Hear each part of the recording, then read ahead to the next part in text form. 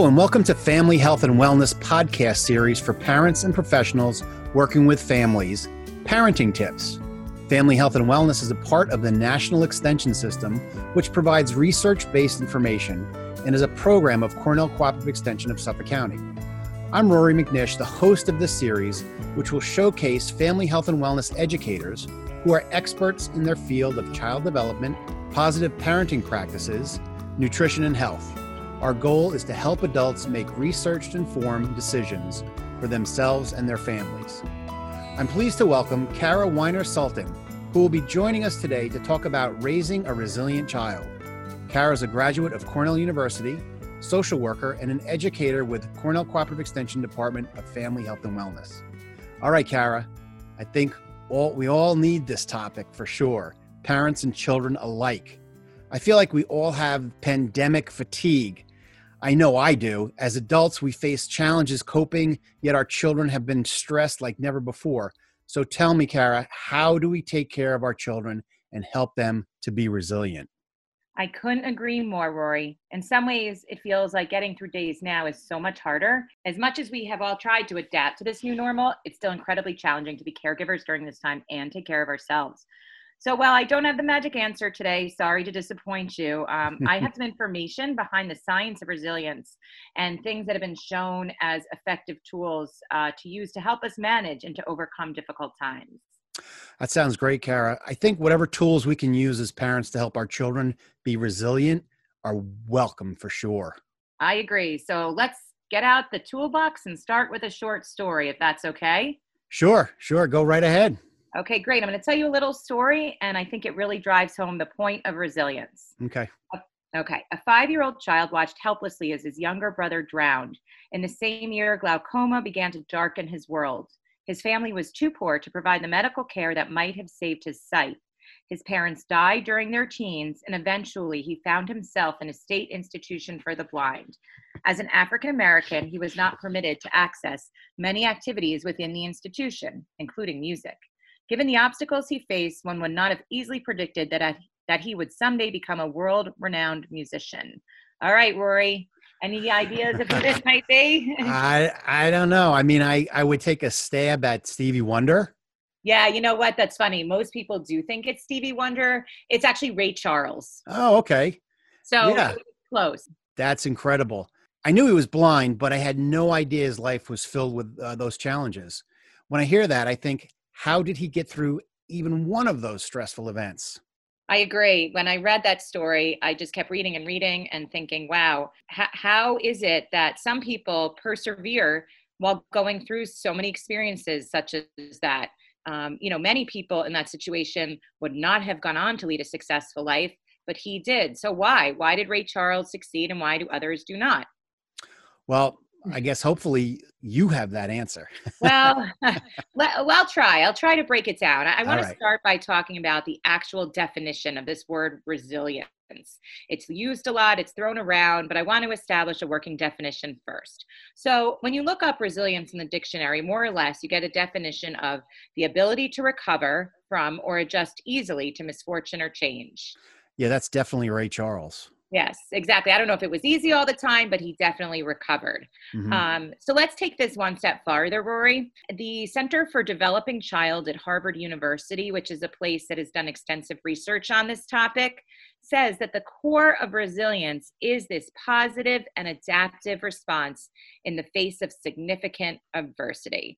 So that sounds very jargony, but what I'm trying to say is that the key to resilience is how we respond to adversity, not that it exists in the first place.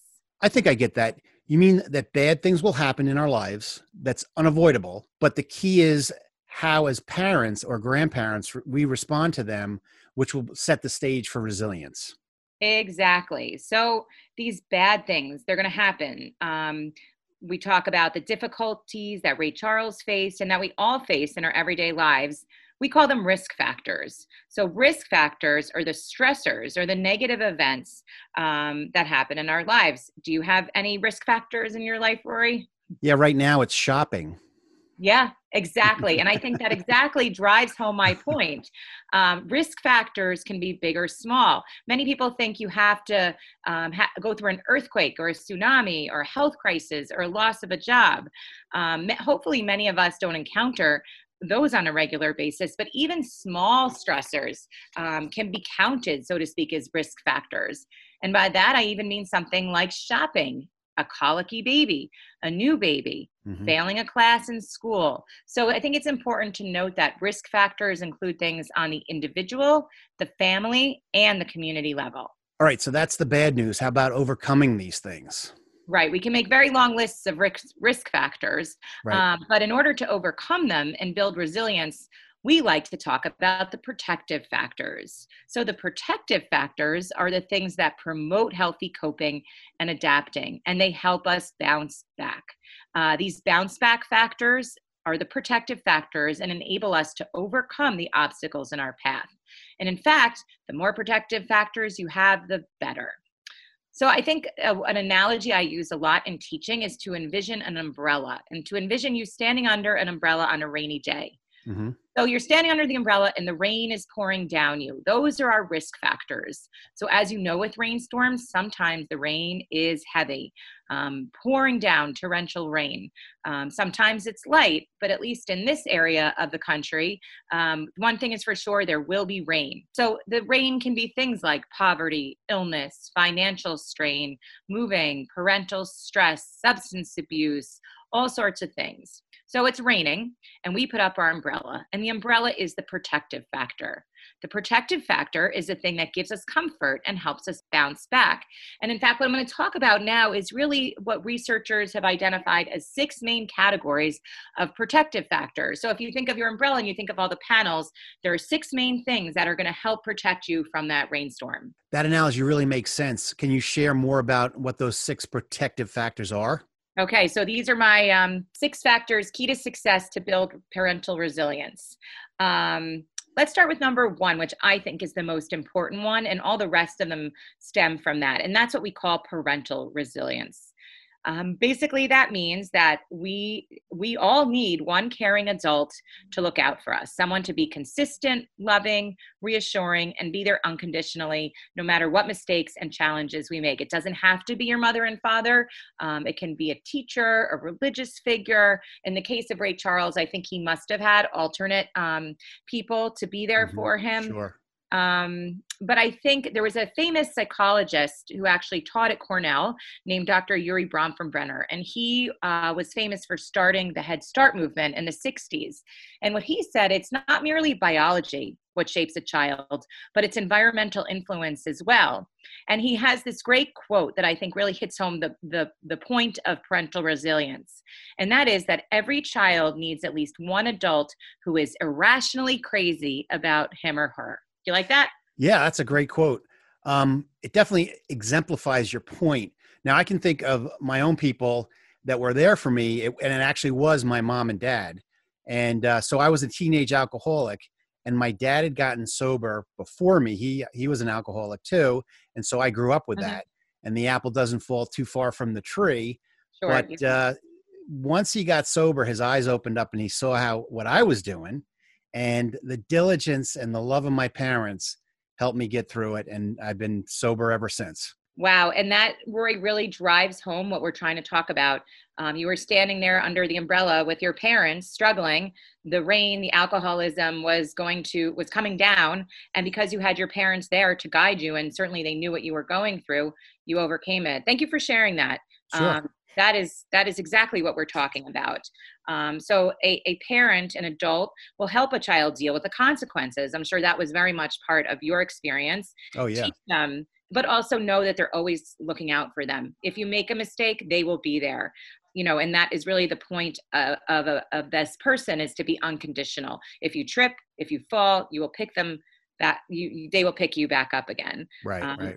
So if you have that leads me into protective factor 2, which is what we call nurturing and attachment. So it's sort of self-explanatory to the degree. Nurturing and attachment are behaviors of parents that we strive to achieve. So nurturing means comforting your child, responding to their cues, their emotions, validating their feelings. Maybe not always fixing a problem they might have, but listening. Listening is so important. Yeah. And this starts so early, when they're little babies and they're cooing and cawing and they're pointing to objects. It is so critical for a parent to engage with that child. A lot of parents think, oh, especially these days, I'm on my phone. They don't notice that I'm on my phone, but they do. So even before they can speak, really responding to your child's cues. This whole theory is called serve and return. So if a child points to something or smiles, you should respond. You should say, oh, look at the apple, or oh, look at the moon. And then it builds as kids get older. This back and forth, this reciprocal communication builds kids' language skills and further helps to reinforce that caring relationship with the parent and child, so that the child knows that there's a parent there who Right. will talk to them, listen to them. So that's what we talk about when we talk about nurturing and attachment. I think we also talk about playing in these nurturing relationships. I'm sure you've heard every family health and wellness educator say, turn off your screen and play. Oh, yeah. We've had We podcasts on that. Yeah, exactly. And we sneak it in. It's like our secret message. Yep. But we really, and it's very hard these days. Technology has totally taken over our lives. But we can't emphasize enough that it doesn't have to be all day, but things like family meals, 15 minutes of undivided attention, giving kids time and talking to them, playing with them, sharing a story, cooking together. It is critical. So I will say that again, and we will continue to say it. And with that play, it means listening, listening to what your child is saying, not arguing, not interrupting, not texting. I know I am very guilty of that, but taking the time to listen. And I'm sure you felt when your parents listened to you, you were heard, and it was easier to overcome challenges. Absolutely. Now, all these are great suggestions, but I think a lot of parents think they have to do big things or like play long games with their children to really be doing like the best job. When in fact, like the little things, I know with my grandkid, I just like hang out with him and he loves it. And I think that goes a long way. You know what? Something like taking the dishes out of the dishwasher, right? That can be Right. fascinating to a child. I think, especially these days, parents think they have to teach their child Chinese or do, backflips in order to teach their child. But it's true. The basic things, the hanging out, Yep. just being with someone. Roy, I think so many parents listening today, I hope they think, oh my God, I'm actually doing a lot of these things and I don't even realizing it. So Mhm. many of these nurturing parent behaviors are innate. But what's cool is that they're actually proven science. So that instinct you have to comment on something your child is pointing at and respond to it, it's good stuff. And it's proven to build resilience in children and Mhm. build these things. So that kind of leads into my next protective factor, number 3, which is we call knowledge of parent and child development. And that's where CCE Family Health and Wellness comes in, right? You got it. We are building protective factors with all that we do. All right. Parenting education is critical, right? Yep. Being the expert on your children. No one says you go to school to be a parent, so it can be really tricky. So seeking out resources like our family health and wellness programs, knowing also that it's research-based, there's an overload of information. A lot of it's inaccurate when you do Google searches. So relying on trusted sources can really help us. As our children grow, we learn what's to be expected of them at a specific age. So when your child is having a temper tantrum at age 2 because they can't share toys, wait a minute, they're not supposed to share it too. This relieves stress, knowing that this is not what they're supposed to do. It also helps us utilize effective discipline strategies, that you're not going to lock your kid in their room for 10 minutes just because they're not sharing a toy. So education is really a critical protective factor. So anyone listening today, they can get a star on their resilience chart There you for go. building resilience in their children, parents, educators, professionals. So we appreciate, listening to all of this. Yeah, that's great. Parenting education is so important. And you guys cover so many topics that I think parents really benefit from. It's helpful to understand that it's really been shown to be a protective factor.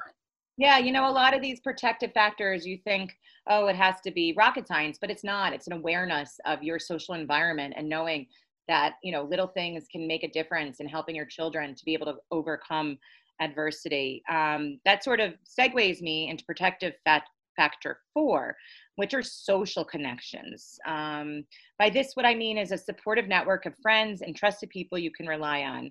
As we always say, it takes a village to parent. Isolation can be a risk factor. So building bridges, whether it be in person, virtually, through parenting groups, Zoom talks, meetups at a playground. It's really those critical bridges that parents need and caregivers need, especially during the times of crisis. And that really is critical to resilience building. When you are struggling with things, knowing you have a friend to call, someone to send your kids to, a relative to bring you a meal, that kind of stuff. Oh, I agree. Networks of friends, community support is so integral. Exactly. We all need it, definitely. And that, again, all these protective factors kind of flow into each other because they build on each other, right? So with your support network, we also talk about having not only emotional supports, but concrete supports and resources. So, this doesn't apply to everyone, but everyone is going to have the rain come down. Everyone is going to have adversity in their lives. So knowing where to turn to, we think of financial crisis. And where do you turn to? Do you need extra support? Are you dealing with food insecurity? Are you dealing with a health insurance issue? Even mental health issues? We also like to think about things like childcare. If you don't have good childcare, it's going to lead to a lot of other stressors. So securing those concrete resources are something critical. I don't think we can overlook that enough. And again, that ebbs and flows depending on what's going on in your life, but knowing where to get the help you need. And if you can't get it yourself, trying to find the people in your community, social workers, religious leaders, teachers, doctors. Those are people that can help you put you in touch with it. I think that had to have happened with Ray Charles. Yeah, that makes sense. I think knowing when to ask for help and take it is hard, but so necessary. Exactly. I think overcoming that pride or that stubbornness and knowing that you need help is critical, and it makes the tough times easier. It's not easy to ask for help, but small actions to alleviate risks, these may build resilience. So, and now we are on to number 6. We have reached our last ingredient, as I say, and that is what we called social emotional competence. Okay, you stumped me on that one. Yeah, that's sort of a buzzword in the world these days. I think if you talk to any kid who goes to school, they talk about, or administrators or teachers talk about social emotional learning. Basically, it's talking about feelings. So you don't go to school just to learn math anymore. We want you Right. to be able to be better people, recognize feelings, learn that when things get tough or when you get angry, you don't fly off the handle, but you can identify your emotion and you can overcome things. So this was actually a late add-on to the protective factors framework once researchers realized this is a really important ingredient in raising children. So the kids get a lot of it in school, but what this can look like at home, it's really simple. It's probably things parents are doing without even realizing it. It's helping kids talk about feelings, making it a safe space to express emotion. Part of social and emotional competence is helping to appreciate others and their perspectives.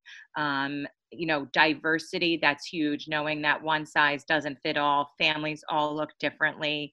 Having a broad worldview, and also kindness, giving back to others, writing a letter to a neighbor who might be in need, watching a family movie together. Those kinds of things, I think, are what we talk about when we talk about social emotional competence. This is great. It all sounds like the right ingredients to build resilience in our children.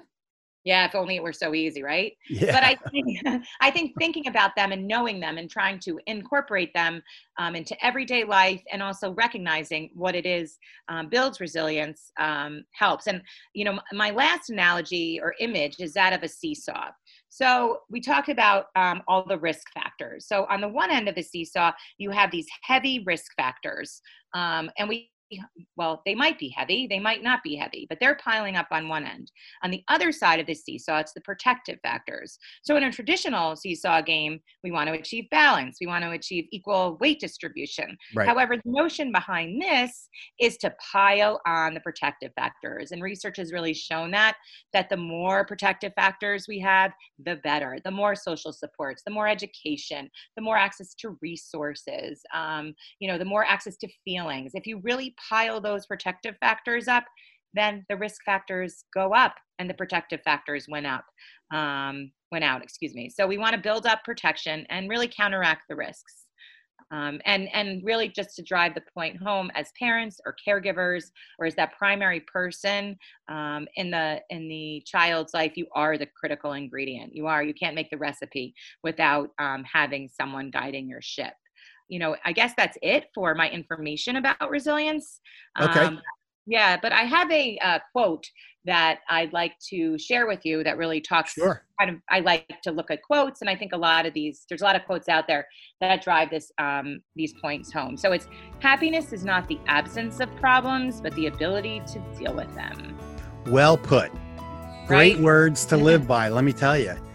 Well, thanks so much for this. It's great to have you on the show today, and you going to come back soon? Yeah, I hope so. They'll tell me when, and I'll be back. Yep. All right. Well, very good. So we'll see you again then. All right. Thanks for having me, Rory. All right, Kara. Thank you. Take care. Bye-bye. That's our podcast on raising a resilient child. Thanks for listening. We would love to hear your comments about today's topic.